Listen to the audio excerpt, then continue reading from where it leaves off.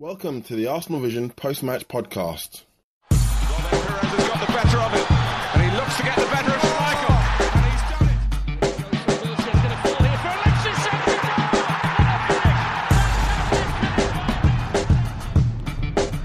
Henry, chance. Hello and welcome to the Arsenal Vision post-match podcast. This is me, Lean from arsenalvision.co.uk. I'm not feeling very well today.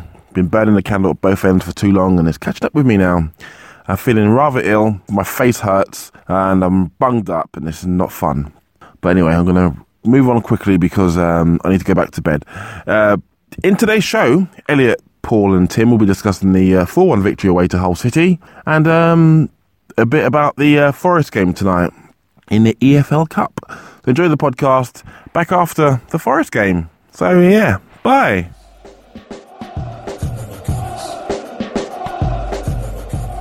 So it was a tough decision that had to be made. We deliberated. We cast our ballots.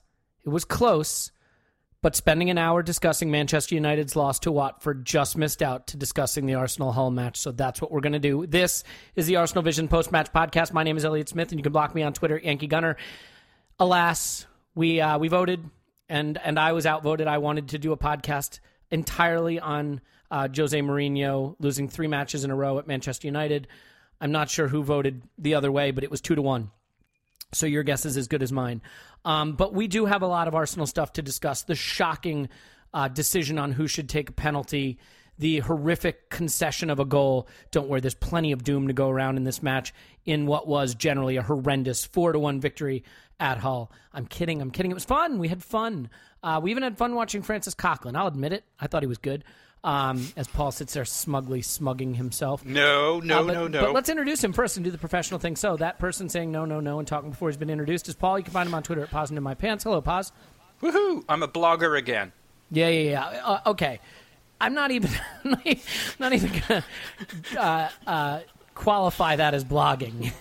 Dignify that. Dignify. Thank you. Yeah. If you haven't caught up with it, Paul is blogging about his disdain for accounts that are paid to basically get retweets and tweet about betting sites. If you want to read about it, I strongly recommend you do. Tim is here as well, fresh back from the trip to Hull. Basically just like Paris, only with a different outcome, right, Tim? Yeah, I guess you could say that. Hull is kind of the Paris of England, is what I've heard. It's close. It's close. We'll take it. And by the way, you can find Tim on Twitter at Stilberto and read him all over the place. Okay, Tim is not currling blogging about a vendetta with paid for retweets. Tim's an actual blogger. Yeah, he's blogging about stuff you might want to read. I'm kidding, Paul. It was an entertaining read. It's an interesting topic, but can I tell you something? Compared to my. Yeah, forget what I was going to say. Yeah, Elliot, go fuck yourself. Otherwise? Thanks for that option. Cool. No, compared to my recent football blogs, this has been a blockbuster. Yeah, that's I'm fair. out of the football business. That's it's fair. dead. All right, well, enough of that. That was entertaining, but let's get to the game. So it's always difficult when you play. Hull's results have been decent, but the XG, the way they've played, a lot of the sort of analytics folks and the tactical folks have said they're tire fire waiting to happen, that they could rival Derby County's point total at the end of the season. And so it is difficult when you go into a match against a team that really is totally out of their depth and you play really well. I mean, obviously you should enjoy it to the fullest, enjoy every great victory to the fullest. I mean, after all, we've lost to Bradford in recent times. We've lost to teams we should beat. So this was wonderful, but it's hard to know the conclusions you should draw. So the first thing that I just wanted to start with is, Tim, we talked on the last podcast about the possibility that Coquelin Cazorla was being chosen not so much as a preference over, for example, Xhaka, but a preference for partnerships. And the manager seemed to hint at that in his pre-match press conference. What are your thoughts now integrating his comments into the thinking on selection and the fact that he stuck with Cazorla and Coquelin? I mean, clearly he could have defended rotating at that point. They've already played a lot of football, but that just doesn't seem to be how it works now. Yeah, no, I thought his comments on Friday, this is one press conference, because I was off work, I actually got to watch it as live. First time I've done that, I think, and it was very interesting because I don't know if this was just a bit of a one-off, but I think as supporters we're often very critical of journalists who have this great opportunity to speak to Arsene Wenger every week and then end up asking him about completely trivial shite that we don't really care about. And actually, they were very sharp on these questions, and I don't know if that happens all the time and we just don't really see it reported, or whether this was just a one-off. But he was asked straight off the bat about Granit Xhaka and about whether he would play him or not, why he's not been playing him so far. And actually, Arsene opened up a little bit on that with his comments about partnerships, and I think there's clearly a lot in that. I think we saw in the game he quite likes the adaptability of the two at the moment. So what happened when Cazorla was booked and then on a warning early in the second half, he swapped them round and he had Cazorla playing, as you'd think, as the partnership started really back kind of 18 months ago, with Cazorla playing higher up and Coquelin sitting deeper, because once Santi was caught out a couple of times, he wanted to put him in a position where he was slightly less risky. I still think if you look at Cazorla's individual stats, like he got dribbled past quite a lot, and he was on thin ice with in terms of getting a second yellow card. So I'm not sure we can say it emphatically worked. I think Coquelin was incredibly impressive, but I think there is a little bit more behind it as well. I do think that we're in a position where we've had to throw Mustafi straight in at centre half, and Giroud has not been available for fitness reasons, mental reasons, and now he's got you've been a stupid dick, so you've been dropped injury. A toe injury.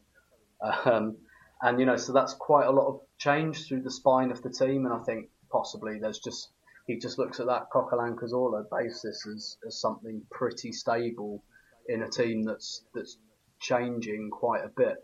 I saw an interesting stat actually on Twitter, and I really forget who posted it, but someone posted the last 38 games that Coquelin and Cazorla have played together. So a whole league season, and it's 89 points with those two in midfield, which I think is really interesting because that gets you pretty close to the league title. I'd say that gets you the league title. Yeah, so I think it was 28 wins, 5 draws and 5 defeats.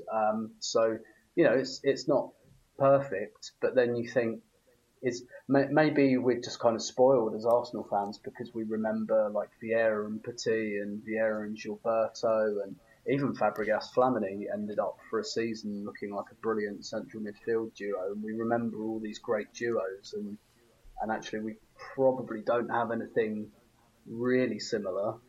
Coquelin-Cazorla's certainly the closest we have, but then you look at squads elsewhere in the Premier League, and Chelsea are still working their midfield out. Fabregas doesn't really get in the team, and Matic seems to have declined, and you look at Man United certainly haven't sorted their midfield out because of this strange fetish for playing Wayne Rooney, and long may that continue. So maybe in this day and age we're just entering an age of fluid squads, and these partnerships don't really exist anymore. But I think there's a little bit more behind it in terms of him trying to not introduce too much transition into the spine just yet. I think maybe if Mertesacker had been fit, for example, it might have been Mustafi who'd been held back, or if Giroud was fit, not mentally weak and not a bit of a dickhead in the discipline area, and you're going to leave me nothing to say if you keep going down this path. I mean, what the hell's my brand going to be, Tim? Can you tell I'm annoyed about that red card? I certainly think the manager is. So I think Coquelin really worked. That really worked. I'm less convinced Cazorla did, really, and actually Hull did a lot of sitting off. And I think what you saw from Hull really was actually they have kind of ridden their luck a little bit over the last couple of weeks. And we saw them against Man United at home, and they just sat off, and that's what they tried to do to us. And so there wasn't an awful lot of pressure on our midfield. They were trying to sit deep. That said, Coquelin was arguably one of our best players. Well, not arguably, he was one of our best players. It's arguable that he was our best player on the day. So can't really have any complaints. But it was a weird game, wasn't it? Because it kind of felt like there were a lot of issues there, and yet we won 4-1, and the annoyance is that we didn't win by more, or at least that we weren't 3 or 4-0 up a lot earlier in the game. Yeah, I think this is one of those games you almost have to break it down by stanzas or by periods and take the temperature of how you felt in that period of the match. You know, the opening 30 minutes or even half where, you know, the opening 30 minutes where we played them off the park and we could have been hugely up and we already had scored and we're feeling great. And then the period where we missed the penalty and we didn't convert some chances and we go into halftime with less of a lead than we should. And then the period where they get a man sent off, but we managed to let them back in the game and it's 2-1 and how infuriating that was. And then sort of putting our foot back down on the pedal again and winning the game. And in the ebb and flow of a match, you know, there were highs and there were lows. And certainly for a match we won comfortably in the end, there were some lows in this match. But just to finish on the question of selection, and I think it's worth pointing out, you know, Hull sat back, and the blueprint used to be sit deep and counterattack, and you can beat Arsenal. Actually, before that, the blueprint was, set pieces and long balls into the box, and you can beat Arsenal. Then it was the sit deep and counterattack, and now it seems to be press the midfield, and if you press the midfield, you can beat Arsenal. They didn't do that. They gave us space. Coquelin played 100 passes. Cazorla played 105 passes. Ozil played 110 passes. Completed at 98, 92, and 95%. You're going to lose when that happens. That's the recipe for how Arsenal absolutely slaughter you. When you let those midfielders have that much of the ball, pass it that efficiently and in that high volume, that's a sign that you're not getting the pressure on them that you need. And, Paul, my question to you is, first of all, congratulations on Francis Coquelin playing fantastically well, because I think some vindication was needed there. But how much are you going to take away from this game in terms of the way the midfield performed as some kind of blueprint or indication that we're on the right track, as opposed to coming up against a team that didn't have what it takes to challenge us in that area of the pitch? Okay, well, let me lose everybody with this first opening statement, which is I'm still kind of more impressed with Coquelin Cazorla against PSG than maybe in this performance. And I know that's really hard to hear and to see, and it goes against every fiber of everybody's being. But at least I'm consistent, which is I really liked what they did.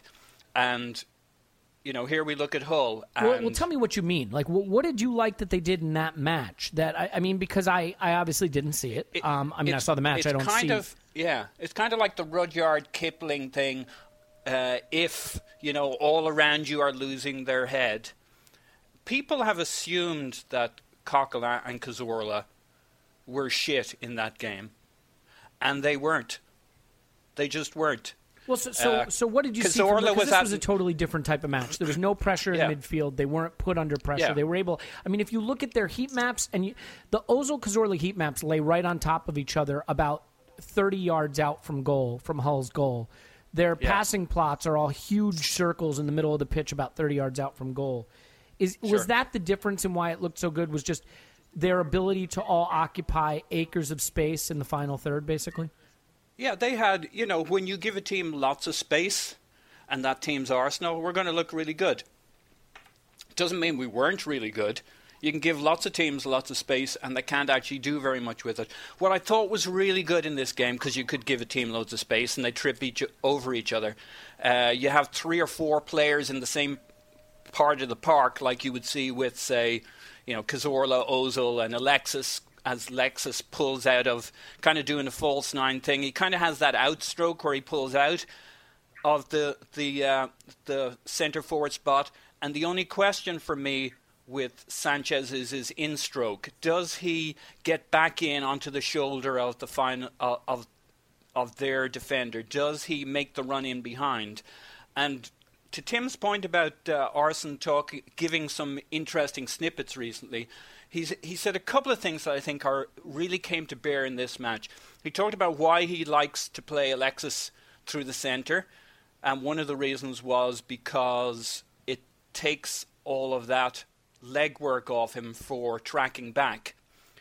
And Iwobi just has it. You guys were saying that you don't see Iwobi as a starting 11 player, and yet he is, and that's an indictment on us. And I get that. But man, he's so close to being a valid starting 11 player if he didn't just jog back, track back, or be. The most frustrating thing for me was the 3 or 4 times he actually didn't jog back.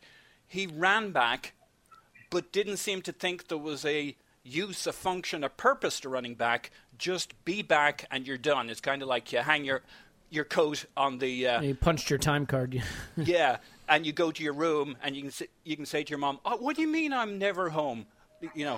You're locked up in your room watching TV. Well, he was like... I had a chat with somebody this morning. They were saying, well, I don't know what they were saying. I know what I was saying.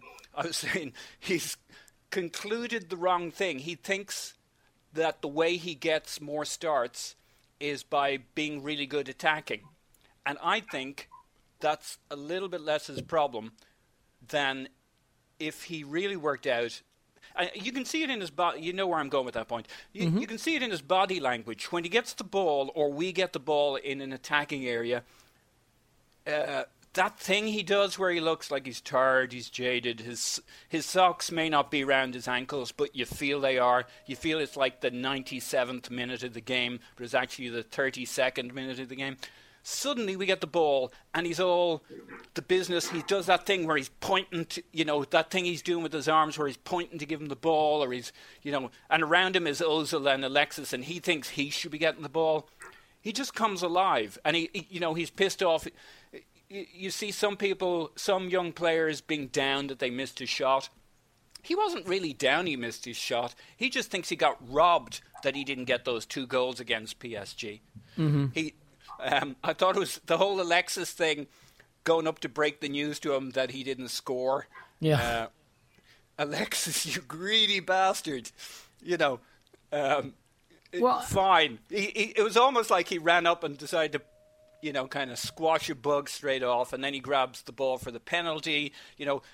Alexis is greedy, which is what you want out of a striker. Iwobi, I'm not worried about Iwobi. It'll just make him hungrier to score next time. But that's the part of his game that's fine. So I thought I don't know if I bought into it didn't work. I thought it all worked against Hull in terms of that front 3, front 4 kind of thing. Alexis creates a vacuum. Iwobi comes and fills it. Theo pulls in a little bit from the right and makes that run in behind. The problem with Alexis in the centre forward spot is he won't always have Iwobi on one side and Theo on the other side. Things break and stuff, so they're not always going to come as a set of 3 as they didn't against PSG. So that's the fragility of it. But the other thing I thought that comes out of that is you see, you talk about shot monsters, and we all know the stats that if you've a good centre forward taking a lot of shots, eventually that turns into really good things. And I didn't look at the shots, but when you see that thing that the 3 of them are doing, and you add in Iwobi's shots where he's cracking them in from all over the place, you add in Theo's shots where he's now got the kind of he's got his dander up, and you got Alexis popping shots. That's a lot of shots coming in from 3 different angles that we haven't had previously. You can start to see where the goals will come from. If this is a trend that isn't just specific to Hull, was it Hull? Did we play great, but then we played Hull, but then we did, it was 11 men. We played well against 11 men, but then it was 10 men. So we won't know till it's tested out. But that dynamic of the 3 of them, we've had goals over the last 2 games that pretty much came from guys taking pot shots, Iwobi or Theo, and people like Alexis feeding off the scraps. Ozil should have banged in that one. He banged over the top, etc., etc. So there's a lot I like about it. I just don't know yet if it translates with any other player in the front 3 or against a tougher opponent. So anyway, that was my kind of take on that whole thing. Yeah, I think that's right. I mean, I think the thing that makes Iwobi unique in this team is he is that extra... He has the ability to pick the lock around the box and in the final third. And, we have players like Alexis who can do that as well, by the way, but, wants to dribble, wants to have the ball at his feet. beat a man. I think it will be just he's able to play the ball a little more quickly. The ball moves a little faster, certainly a lot faster than it does with Oxlade, Chamberlain, and Walcott on the wing. So I think that's something we sort of miss. I mean, it's something Jack Wilshere actually kind of could bring when he was playing in a more advanced role for us. Hence that, sort of the famed Jack Wilshere Norwich goal, the little 1-2s on the edge of the area. For you, Tim, what is it? What are the qualities of Iwobi's game in attack that have made him kind of a first choice wide forward at this point? Because he kind of does that. So broadly speaking, if you're playing with a front three, you want your two wide men. You want one of your wide men to be like a second striker, and that's Walcott. And you want one of your wide men to be the technical counterbalance who behaves a bit more like a winger but comes into midfield. So you want one wide man that's basically a second forward and one wide man that's almost like a fourth midfielder, a bit of a link. Like how we played when we were using Ramsey on the right, Alexis on the left. Alexis would be the secondary, the support striker, so to speak, and Ramsey would come into midfield. Exactly. And maybe a bit like when we had Nasri and Theo either side of RVP. Yeah, exactly. And what do those front threes have in common? They all worked. And I really like this incarnation of the front. Well, sorry, I like these three as the front three. I liked, Alexis, Iwobi and Welbeck a lot. Of this front three, I might still have Theo in the centre and Alexis wide. And either way, right, you've got Alexis and Walcott, who are basically a front two. That's what they're there for, to play almost as a weird lopsided strike partnership. My kind of problem with Alexis is that, he drops out into, more of a number 10 area. And I think that's affecting Ozil's game at the moment. But to stick with Iwobi, he has that nice, like, velvety, gliding, that kind of... He does the kind of thing that Robert Pires used to do. He comes in off that flank, he joins up, he's provocative. So the second he gets that ball, he's moving towards the area, he's looking up and he's going, where's my pass?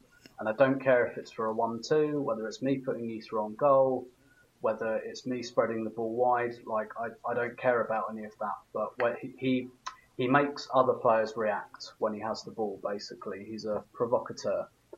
And that's a quality we've really, really missed out wide for a long, long time. Because, as you said, players like Chamberlain aren't really like that. That's not Walcott's game either. And it just kind of fits together a little bit better as a front three, particularly if, like Arsenal, you like to keep the ball on the floor and you like to keep the ball moving. And I think to your point as well, Elliot, about him moving the ball quickly and looking for that link-up play. So he's not just capable of beating players and going both ways on his right and left foot, but, he doesn't just make other players make runs. He's very capable of playing those lovely 1-2s on the edge of the box.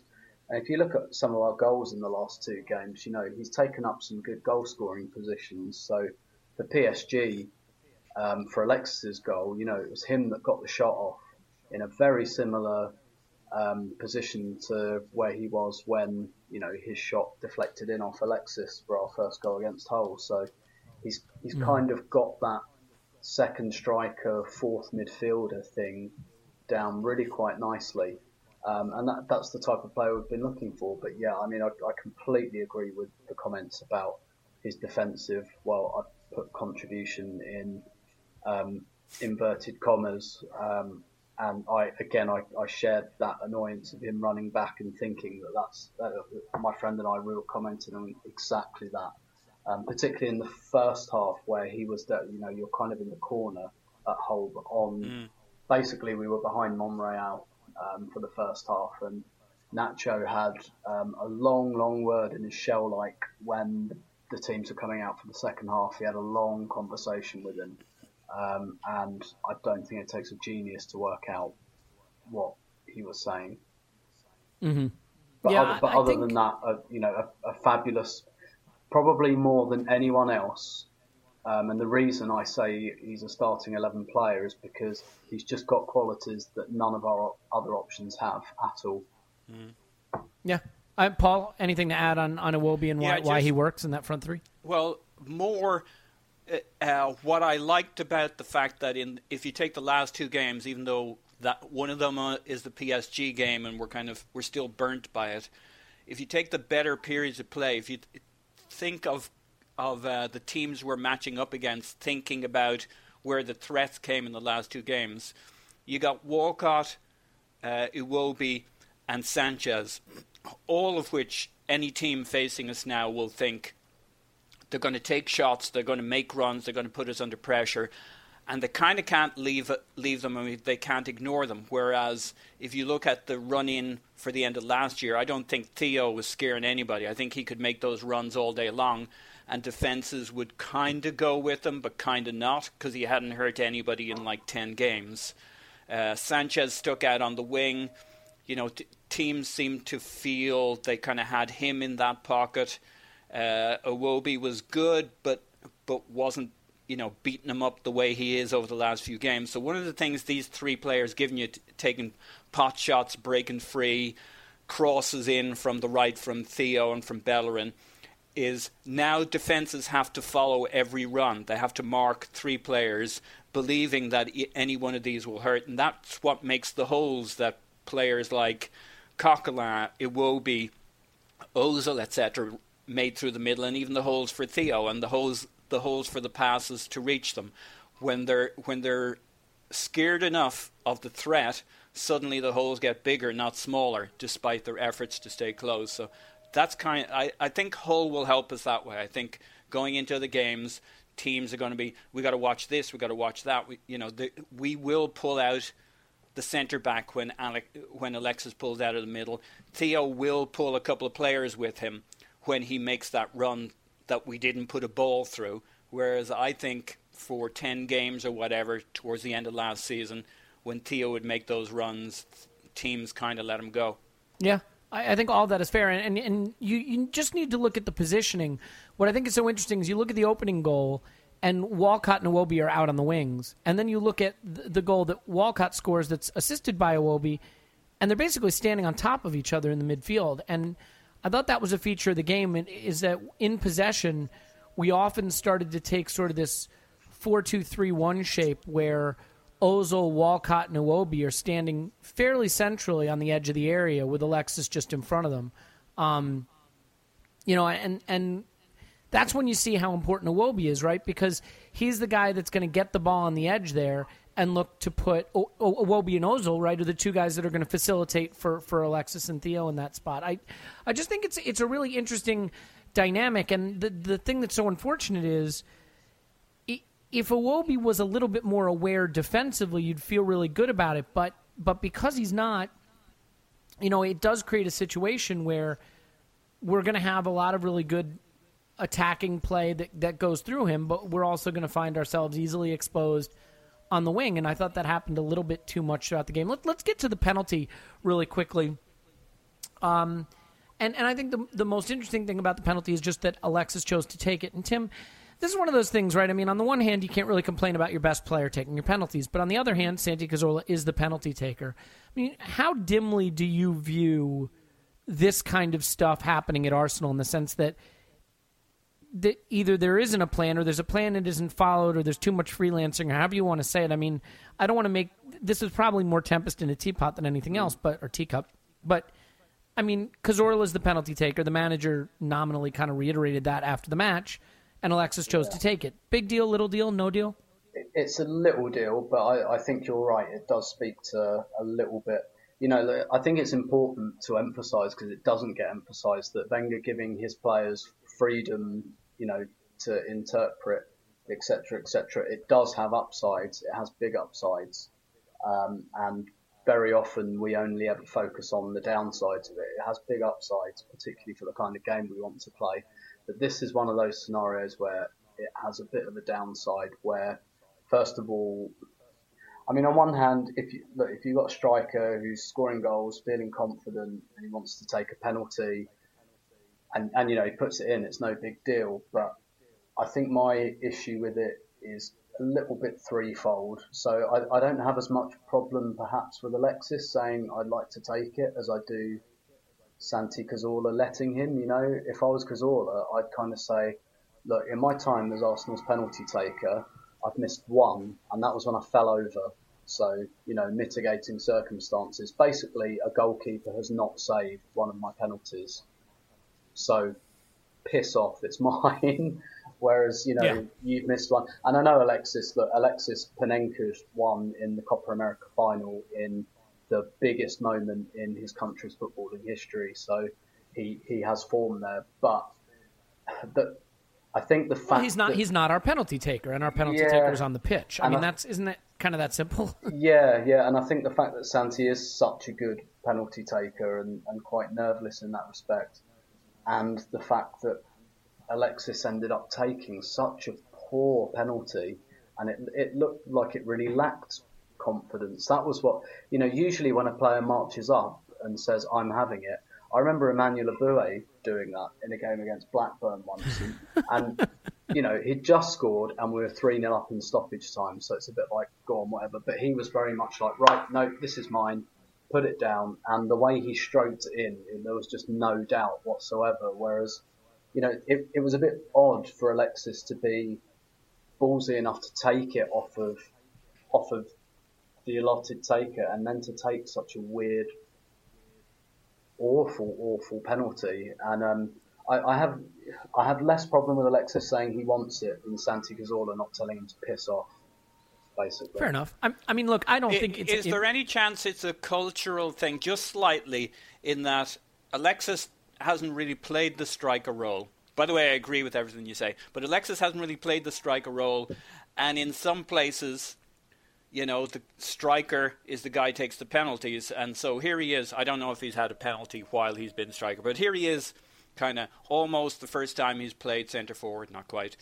Penalty comes up, and he's like, strikers take penalties, kind of, I'm the main man. And while I don't think that's sufficient and okay, maybe that's not actually the culture anywhere, I just wonder if that was a little bit of the momentum of, he's the man, he's the striker, he's the guy who scores goals, and actually this is kind of a new situation for him to actually be striker for us as opposed to... Well, he'd already scored, right? I mean, they just had a man sent off. He's probably thinking, I can fill my boots today, and if I want to go on and, really... And I'm the striker, though. And I'm the striker. Now, I maybe think it's a bullshit there's another theory, element to this, too. I think it might have gone to his head, the I'm the striker. Maybe. I don't know. You could get into that armchair psychology any day.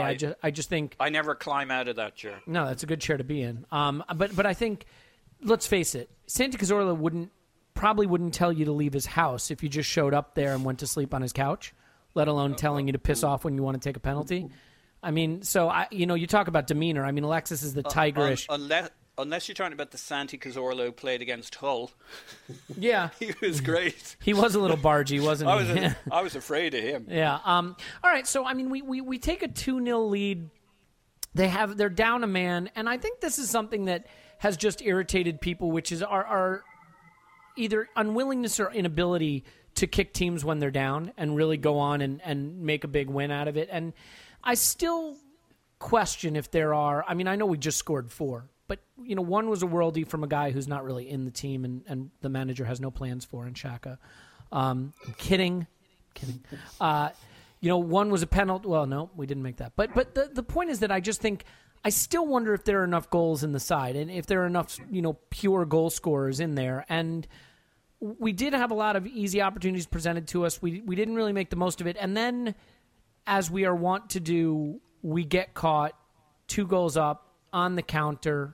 Czech, I mean, old rules, Czech's probably sent off, and it's 2-1, 10 men on 10 men. But as it happens, Paul, I mean, how frustrating is it for you to see a team like Arsenal, who so overmatches this whole side, 11v11, but 11v10, have the sort of typical naive moment of, we're having fun, we're playing football, we're attacking them, this is great, and just totally caught on the counter and wind up putting ourselves under pressure again? Yeah, I don't know. You're probably asking the wrong man. I guess I'm so conditioned to it at this stage. It's kind of like that abuse trauma that... I kind of think I kind of think it's normal, and the managers kind of talk me into it being normal. I mean, he will often say how at 2-1 up, the problem was we didn't have that extra goal. I don't always say that, and sometimes we play more cautiously. We throw on all the fullbacks. But I always think throwing on all the fullbacks is because he doesn't have his preferred option available to him on the pitch or on the bench. And he really does genuinely believe the solution to 2-1 up is 3-1 up. Or if it's 2-0, 3-0.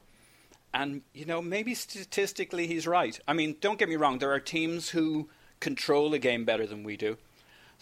Who control a game state better than we do. I'm not saying it's nirvana, it's perfection. But for the team we have and where we're at, it might actually be a reasonable strategy most of the time. Of course, sometimes it utterly bites us in the ass. I wonder, and I'm probably wrong on this, if we aren't somewhat traumatized by the horrendous, 4-0 to 4-4, the 3-0 to 3-3, the going out and getting whacked 5-0 and 6. Those, in some ways, those are just games. Well, I guess I look at it this way, Paul. Not. I think we have two modes: attack with very little attention to defending, and sit deep and defend with very little attention to attacking. But there is a way we used to win games back in the day where you just pass the ball around your midfield and hold them at bay like a little brother trying to punch a big brother, and you just got his hand on his forehead. I mean, sure. We could have just kept the fullbacks. I think that's right. I agree with that. I think that's what Wenger wishes we were good enough to do. That's why we never hear about all this defensive drilling that we don't do, because in his scheme of things, I think in Guardiola's, in Cruyff's scheme of football, the answer is a more secure midfield, a more secure possession. Yes. It's not shoring up the defence. Unfortunately, as we talked about a few things last year, I think the issue for Arsene, probably my biggest criticism of all is not tactically or anything else. It's that he hasn't made sure he's had the squad depth and quality to back his vision of how. I don't think he's people seem to think he's stupid, that his ideas are totally outmoded. I don't think anybody thinks he's stupid, for the record. Well, I see people all the time who try to convince other people he's lost the plot, he's stupid, he doesn't get it anymore. Well, I mean, that's you know what I mean. I think there are people that may be frustrated with his current ideas and approach, but you'd be nuts to say the man's stupid. Okay, but I do think people think he's outmoded and he's outdated, and in that sense, he ain't as sharp as he used to be. And I understand that, but my criticism is less that, it's more, Arsene, if you're going to do this, do not come back after the summer window without the players you need to be good enough to do it your way. Great if point. You want it, that's to me, that's the classic frustration I have with Arsene. If you want to do that, have the players. And signing a keeper 2 windows ago, I guess you could say 2 summers ago, and no other outfield player, takes some chutzpah. You better have the players. And we hoped he had, but he didn't. We bought a few players this summer, very good players. I think they get us very, very close to what we need. In January, February or March, we'll look around and say, do we have enough players to play it Arsene's way? Because if we don't, then we'll start looking stupid when people start banging in goals. Yeah. So it's not the philosophy for me. We may be found out this year against Guardiola if he's that good, if he has raised the level to that level, then I would have to come back and say Arsene hasn't kept pace with the times. But up until this year, I would say the issue was Arsene didn't give himself the depth of squad he needed for him to play for him to be able to defend his philosophy. Yeah, he didn't give himself the resources to implement the philosophy that he seemed to be adopting or continuing to adopt. And in that sense, kind of jeopardized the whole program. Which is on him also. But that another topic for another day. So Tim, you were there. What was the mood after they got their goal? I mean, because weirdly, and you know me, I'm prone to hysteria. I was not nervous. I was not concerned because I just felt that we had enough threat on the day to continue to push our advantage and ultimately get through it. But was there a lot of frustration and nervousness when they got a goal back? Not really, no. I think there was a slight feeling of, oh, God, here we go again. And I think, to Paul's point, we're all still scarred by St James's Park in particular. And there was, a big element of, oh, God. But the thing is, I don't think it was based on anything that was happening in the game. It was based on history. That was entirely what it was. Because I'm with you. I was thinking, well, given the pattern of this game, I also thought, we've definitely got another gear here that we've been keeping in reserve for a good 30 minutes or so. And it didn't feel like that goal came about because of any great pressure. It was just a fairly typical Arsenal, we've won the game, we'll switch off for a minute and not bother closing down and, oh, look, he's through 1-on-1, oh, well, never mind kind of thing. And I tended to think, well, they're probably not going to keep that up. And with Hull down to 10, and I didn't sense that Hull, basically I didn't sense that there was enough momentum for Hull to really, really make a game of it. Obviously I was nervous, but we put that to the sword pretty quickly. And that's very, very pleasing. It did kind of suggest to me we could have done that 20 minutes ago, because we pretty much scored at will, and there is a big part of me that thinks, why didn't we just do that on like 60, 65 minutes so that the inevitable, oh, whoops, we've not bothered to track back, and now they're 1-on-1. So when that happens at 4-0 instead of 2-0, and actually I think this is a habit that's always run through Wenger's teams of not really putting teams to the sword when we can. You look at the Invincibles, there aren't many wins of more than 3 goals if you go back through the results. There's very, very few, and there were many, many times when Arsenal were 3-4-0 up at half time, and usually it finished 3 or 4-1 because we'd pretty much stopped playing. And there is a logic to that, because it's a long season, and if you've got one game won, don't break yourself trying to win it by 6 goals instead of 5 and then leave yourself short for the next one. But I didn't get the sense that that's what this was against Hull, really, because we were playing a bit of keep ball, but I think we could have played it much higher up the pitch and probably popped in another couple of goals. So I don't think that that anxiety really had time to germinate because of how quickly we went 3-1 up. But no, I didn't. Yeah, I totally agree. I didn't. I think if that had gotten to 90 minutes at 2-1, yes, the board goes up and there's 4 minutes, I think it could have been a little bit of a definitely shit your pants finish. And they've got a goal kick or something. You think, oh, here we go. Then here we go. Definitely coming here, but. I was more than relatively pleased with the way we shot that down quite quickly, but it did make me think there was definitely room to do that 20 minutes ago.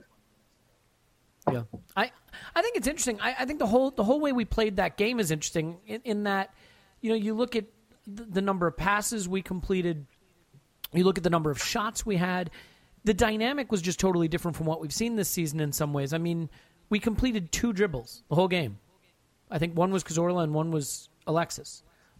Usually we're a very dribbly side. Ox wants to dribble and Alexis wants to dribble. And this was a one-touch passing, move the ball quickly kind of game. And I always think we're better when we do that. And maybe that's Iwobi's contribution, and maybe that's also the byproduct of having a lot more space to work with. I think what's challenged us this season is our spacing has been pretty terrible. And so when we're pressed in midfield, there aren't a lot of options, and players are trying to dribble out of trouble and play longer balls and things like that. This looked and felt a lot more like the way you think of Arsenal football. So Alexis gets the third goal 4 minutes after they score the penalty, and he gets it from a piece of very composed finishing, but it starts with a really nice ball through to Theo, and Theo showed some really good strength to get in and pace to get in behind, stay strong, collect the ball, and get a shot off, which ultimately the rebound falls to Alexis, and he finishes it with composure. I think Walcott has obviously been a lightning rod, and I think a lot of the criticism he's come in for recently has been fair, But it's been a better showing from him already this season. He started last season well, and I think he started this season pretty well too. Paul, this is a player you have a lot of time for, I know, and a player that I have preferred to Giroud in the past because I like the way we play when he's there. How important do you think Iwobi's involvement is to Walcott looking better, and generally what did you think of him on the day? Thought it was very good on the day. I needn't say too much on Theo. I think the debate, I hear Tim in terms of Theo playing through the middle. Right now, for his mental well-being, playing him on the right where he knows all his angles, I think we know what we're meaning here in terms of runs. And, this is geography he knows like the back of his hand. He's building up his confidence. Wenger talked about him, but not being 100% yet. Now, it can't be fitness. I know he had a little knee issue the other day. Maybe it could be fitness. But I took it as, it's the issue of him rebuilding his confidence after the fiasco of last season, which I would blame on him getting all wound up about his poor form with the Euros looming. He just kind of managed to get himself into some kind of mental tailspin because we've never really seen that from him before.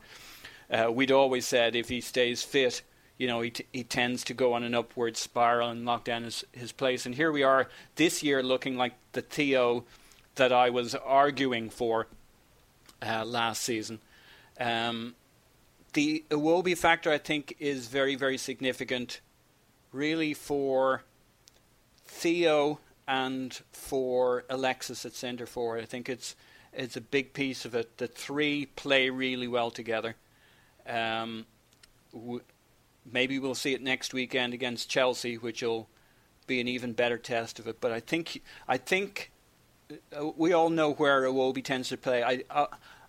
The 1-2s, the give and goes, but also the running at the centre of the defence is a big deal because that opens holes. The taking pot shots, which we've seen over the last few games from Iwobi, if you take the right shots at the right time, those aren't wasted shots, even if it's a goalkeeper parrying it, even if it's saved, even if it's a corner.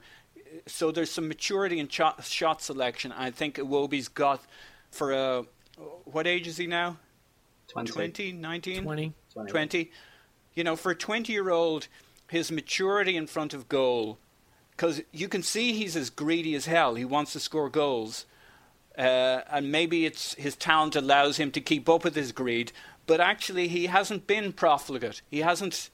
The shots he's taken 9 times out of 10, you'd say, good call. Maybe he could have laid it off to somebody, but only with the eyes in his head kind of thing, or watching it on the sofa beside me, would he necessarily see a player he should lay it off to. So I think he's been very impressive.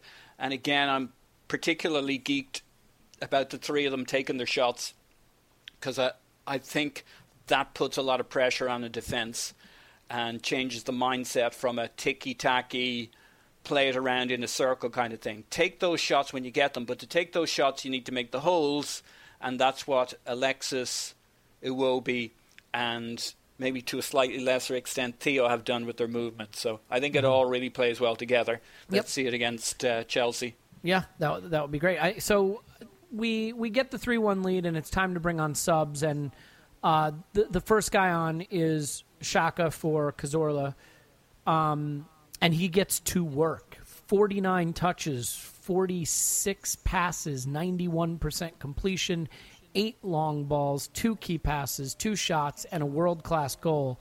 He sort of, as we'd say in American sports, filled up the stat sheet while he was on the pitch, and he oozes class. I mean, he is a different kind of player from Coquelin for sure.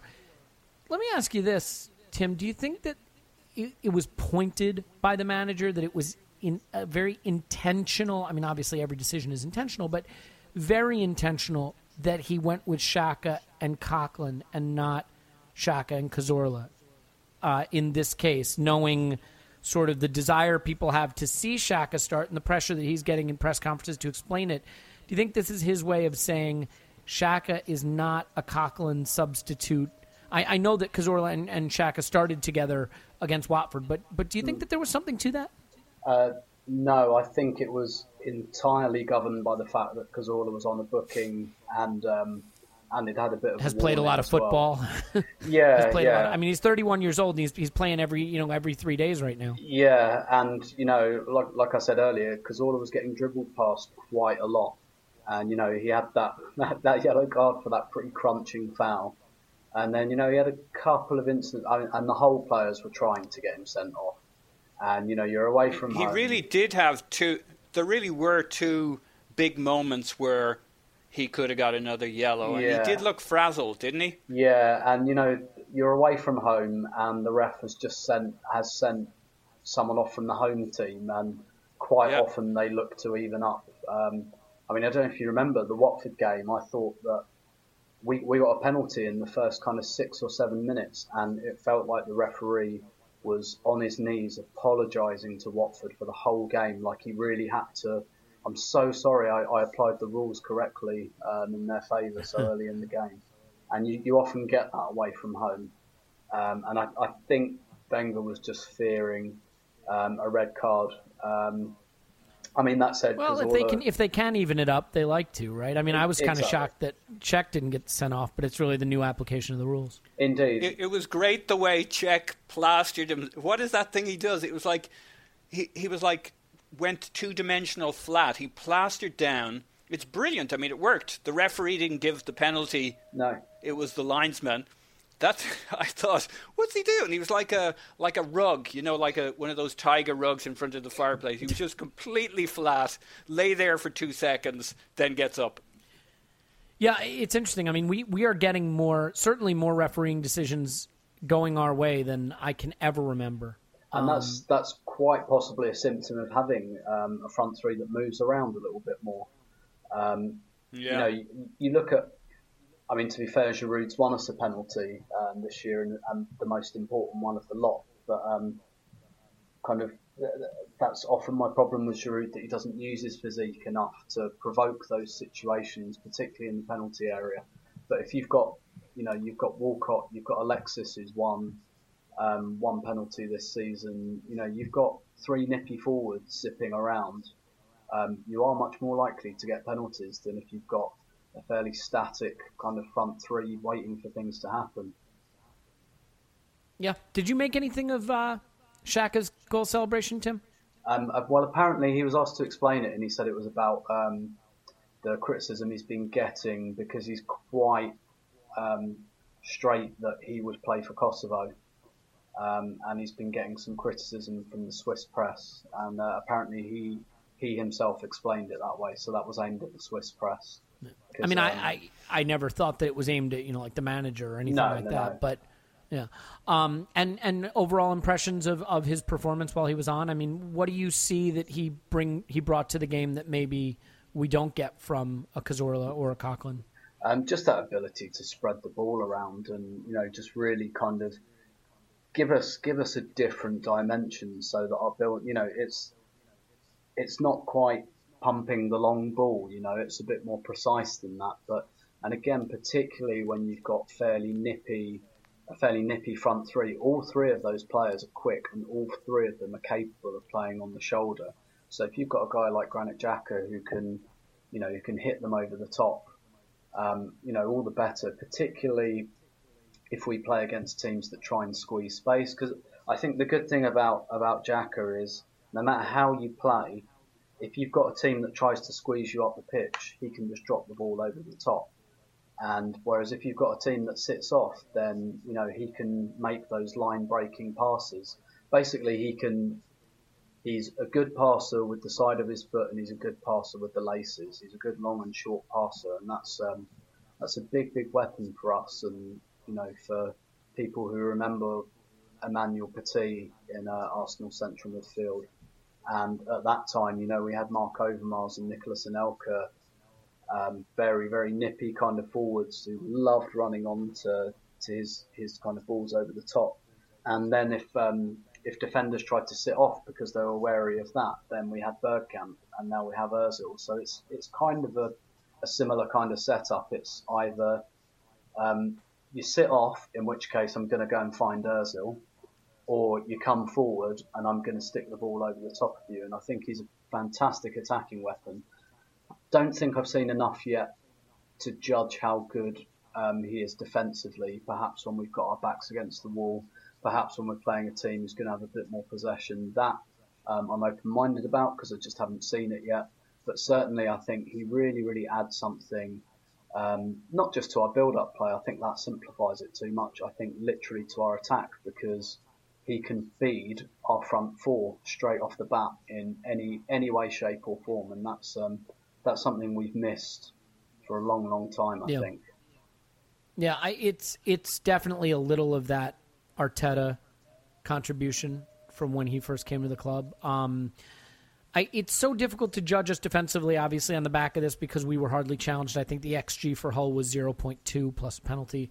I still think there may be some questions there. I'm not sure what to make of Mustafi yet, and certainly not sure what to make of his partnership with Koscielny. I don't think that's super reassuring at the moment. And if we are going to continue with Iwobi in the side, which I assume we will, I think we're going to continue to see trouble for Bellerin or Nacho, depending on which side he's on, being exposed. So we'll get more of a test next week, and let's get to that really quickly. Coming off a big win, we'll play Forest, is that right? Yeah. In the Cup, and I believe, do we face Nick Bentner? Yes. So that should be fantastic and brilliant and wonderful. But let's skip that for a minute. Paul, just quick look ahead to Chelsea. In the context of this season, I mean, there's an interesting two statistical pictures, data visualizations, whatever you want to call it, charts. How about that? There are two charts that I retweeted, and they show our expected goal difference in same games so far from last year to this year, and I think we're -7 expected goals. And the expected goals for and expected goals down have basically flipped. We haven't been playing well. We played well at the weekend. How important is the Chelsea match now in terms of really becoming a compass for the direction that we're moving right now? I think we've kind of gotten away with it. The Southampton performance wasn't convincing. The PSG performance was just pretty bad, but the result was there. This was better. Is the Chelsea match a critical sort of early season defining moment for our direction? Yeah, I think it's a pretty big deal, and it'll be a pretty big deal for the supporters and their relationship with the manager. I think there'll be a lot of frustration if we don't at least get a draw and look like we should have won. If we get a poor draw or a loss, it's not going to help that manager-supporter bond. Well, not to mention just that it sort of, in that sense, I think confirms the fear that the team is not moving in the right direction, right? I mean, would you say that now, Hull game aside... Go ahead. Yeah, no, I am talking to... I realize I'm kind of answering a separate point, but I think it's a big point for the season because we're all going to have to coexist, us, the manager, the team. And there'll be a few games in which the barometer isn't just about the performance. I think that, from a footballing standpoint, we haven't been playing particularly well. My general feeling on that was we haven't really put out a team that ought to have played particularly well, and then that shouldn't limit your performance. There are ways around that. But on the flip side, we put out a good team against Hull. Yes, it was just Hull. My big complaint against PSG was we didn't have a very impactful front three that worked, and certainly not in that scenario. We did against Hull. Assuming we put out a good 11 against Chelsea, and I'm sure we shall, I think it's a very good test and one we should be able to do well with. And, for the challenges of Iwobi with Monreal, one of the things I've been very heartened with is Theo and Bellerin have looked to form an actual partnership as opposed to Theo kind of gesturing and getting the hump with Bellerin and kind of treating him like the junior kid as he tended to do, I think, a season or a season and a half ago. The wings will be really important against Chelsea for obvious reasons, that wing in particular. So, I mean, you don't know what you're going to get at this stage because if we saw a really good Arsenal against Hull, we only kind of saw it the once. and everywhere else you kind of have to piece together fragments of games or fragments of a unit within a team within a game to say, well, actually, there's been more good play this year. I do think there's been other good play this year, but you really do have to stitch it together from the pieces. So Hull's a big deal. Or sorry, Chelsea's a big deal. Yeah, if only Hull was a big deal. Go ahead, Tim. Just a really quick point on the Bellerin-Walcott partnership, actually. I think that's a really good point. Something to look out for, if you haven't already noticed it, is that Bellerin is coming in field to collect the ball. He's actually not playing very wide. He's coming in, a bit like, it's been highlighted about the way Guardiola uses his full-backs, and Bellerin has been doing something very similar.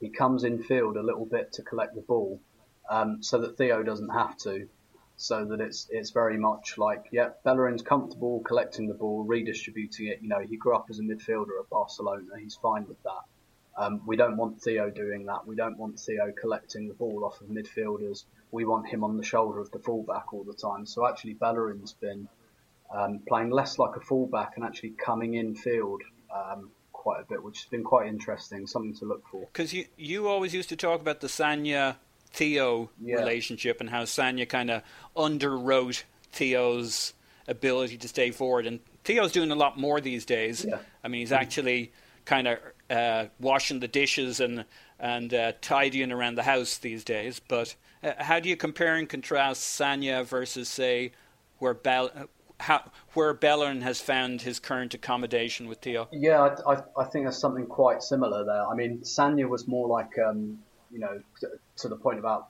wide players earlier, you want like one to be like a midfielder and one to be like a forward. And in your fullbacks, you kind of want one to be like a winger and one to be like a third centre half. And Sagna was more in that mould. But yes, I mean, he kind of ran the first 3 quarters of that line, so that Theo only had to do the last quarter. And I think what Bellerin's doing is similar. It's slightly different. He's coming in a little bit more, which is probably a symptom of having Ozil as well, who likes to kind of occupy those wide spaces. But so they're in their little kind of triangle there. But I think it's something similar, certainly. Yeah, we didn't really talk about it. Sorry to cut across the others, but while we're not very good against the press and Hull didn't press us, I wonder if part of it wasn't the kind of symptomatic of the Coquelin piece, where he and our team in general were pressing really high up the pitch. Maybe we're not brilliant at it, but that particular group of players with Iwobi, Alexis, Theo, believe it or not, and Coquelin did seem to get their pressing groove on, and maybe that had nothing to do with Hull kind of being pushed back and not pressing, but in the pressing wars against Hull, maybe nothing to brag about, it seemed like we were actually doing something. It wasn't purely opportunistic, that the front 4 or 5, whoever you want to group into that, had said, right, let's use this tactic, let's work together. If one of us pushes it, be it Alexis or Theo, we're all in it. And they were, I thought, pretty effective at it. Yeah, I guess. Keeping us up the pitch. I don't know. My criticism of the match, if I had one, would be that I thought our press was pretty mediocre and pretty man-oriented. I just thought Hull were really, really poor in that respect on the ball. But look, we'll see. Screw you. The challenge is coming with respect to Chelsea, and I'll level with you guys, and for anybody listening, I'm really nervous about that game, and I think it could go really wrong. I have a really, really bad feeling about it. So, I hope they prove me wrong. I think we are playing pretty abysmal football, and I'm worried that the mirage of Hull will fade away into a really poor performance and result against Chelsea, and I would love to be wrong. But that's where my mindset is. And I do think it's a crucial match, not just for the reasons you said, Paul, but because I think it is our first chance to show that we can play coherent, effective football at both ends of the pitch against quality opposition, which we haven't done yet. It's very, very quickly, just to add to that with one slight point, it's very important for our confidence at home as well, because our home form has actually been quite average for over a year now.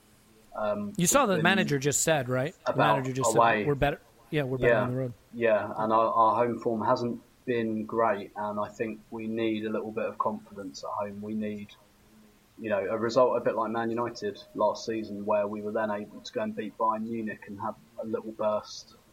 I think this would really help that. Yeah, and I mean, look, some of this is also predicated on the fact we haven't had great luck against Chelsea in general. Diego Costa's kind of had our number to some extent in terms of at least winding up our players, and Eden Hazard's in decent form. I think tactically the way they play could be a foil for what we want to do, and we'll see. It's an important match. I think it's interesting, coming off the euphoria of, hey, we made some signings, we spent some money in the summer.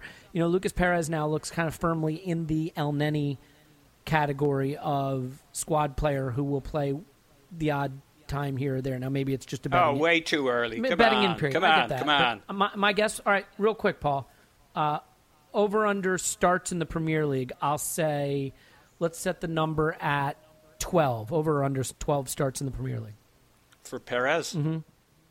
Wow. Yeah, I'll take that. Over or under? Over. Over. Tim? Well, I don't do American terminology. Over he'll under play basically means significantly. I'm setting the number at 12, and you either have to say I think he'll play fewer or he'll start more. He'll play more than that. He'll significantly. start more than 12 matches in the Premier League. Yeah. Okay, what about you, Tim? I think it'll be on about that number. I'd say under, like 11 or something. All right, how about this? Goals for Arsenal this season for Lucas Perez. Over or under 7 league goals this season? Paul? That's a tougher one. Marginally over. Tim? But it'll be close. Yeah, I wouldn't be surprised if we ended up with 7. Yeah. It's a good number to pick. Yeah. Thank you. It's going to be 6, but 7, so, or 8, I mean, think. with certainly no ill will intended to him, I think we can all agree, and we're totally off the path here now, but just really quickly, that a guy who starts around 12 times and scores around 7 goals is certainly a useful squad player, but not the striker we felt we needed to really push on. Is that fair, Tim? Is that a fair assessment? If it turns out that way, which, I tend to think it might. Yeah, absolutely. Okay, Paul, fair? Not fair? Not fair. Okay, fair enough. Let's leave it there. We'll go on. We're getting better at this arguing stuff, Elliot. We're going to need 25 to 30 goals from someone. You need that guy to carry the load, and we certainly don't have enough players who score goals to share it around. We're not going to have 5 guys. Hence my excitement with us taking pot shots. No, again. I know, but it was only Hull, but that was kind of what I saw there. Iwobi, Theo, Paul, Alexis. We're not going to have 5 guys that score 15, right? Like, we know that. We don't have that. We don't have that kind of squad right now. Yeah. So we need someone to carry this. Someone's got to be Alexis. Yeah, well, God bless. I hope it is. The one thing I still think for us to be great, Alexis has to play great. And so far, he's just playing okay. And he's still got 2 goals. So, good. Look, we're way off the beaten path. I think this was good. Let's leave it there. We'll come back to this. Someone keep track of that for us, though. 12 games and 7 goals for Perez as a starter and in the league goals. And we'll come back and we'll track that throughout the season. In the meantime, Paul, as always, it is a pleasure. You can find Paul on Twitter at @PositiveMyPants. Thanks, Paul. No problem. Don't worry, Elliot. I've taken notes and you can trust me. I believe part of that statement. And then Tim is on Twitter at Stilberto. As always, Tim, big pleasure. Thank you. My pleasure, as always. My guess is we will attempt to do one of these after the League Cup. We haven't spoken to each other about availability yet, but there will be someone here doing some kind of podcast following the League Cup game against Nottingham Forest, and hopefully it will not be the greatest striker that ever lived scoring a hat trick. It'll be one of ours. Anyway, cheers, and we'll talk to you after the next one.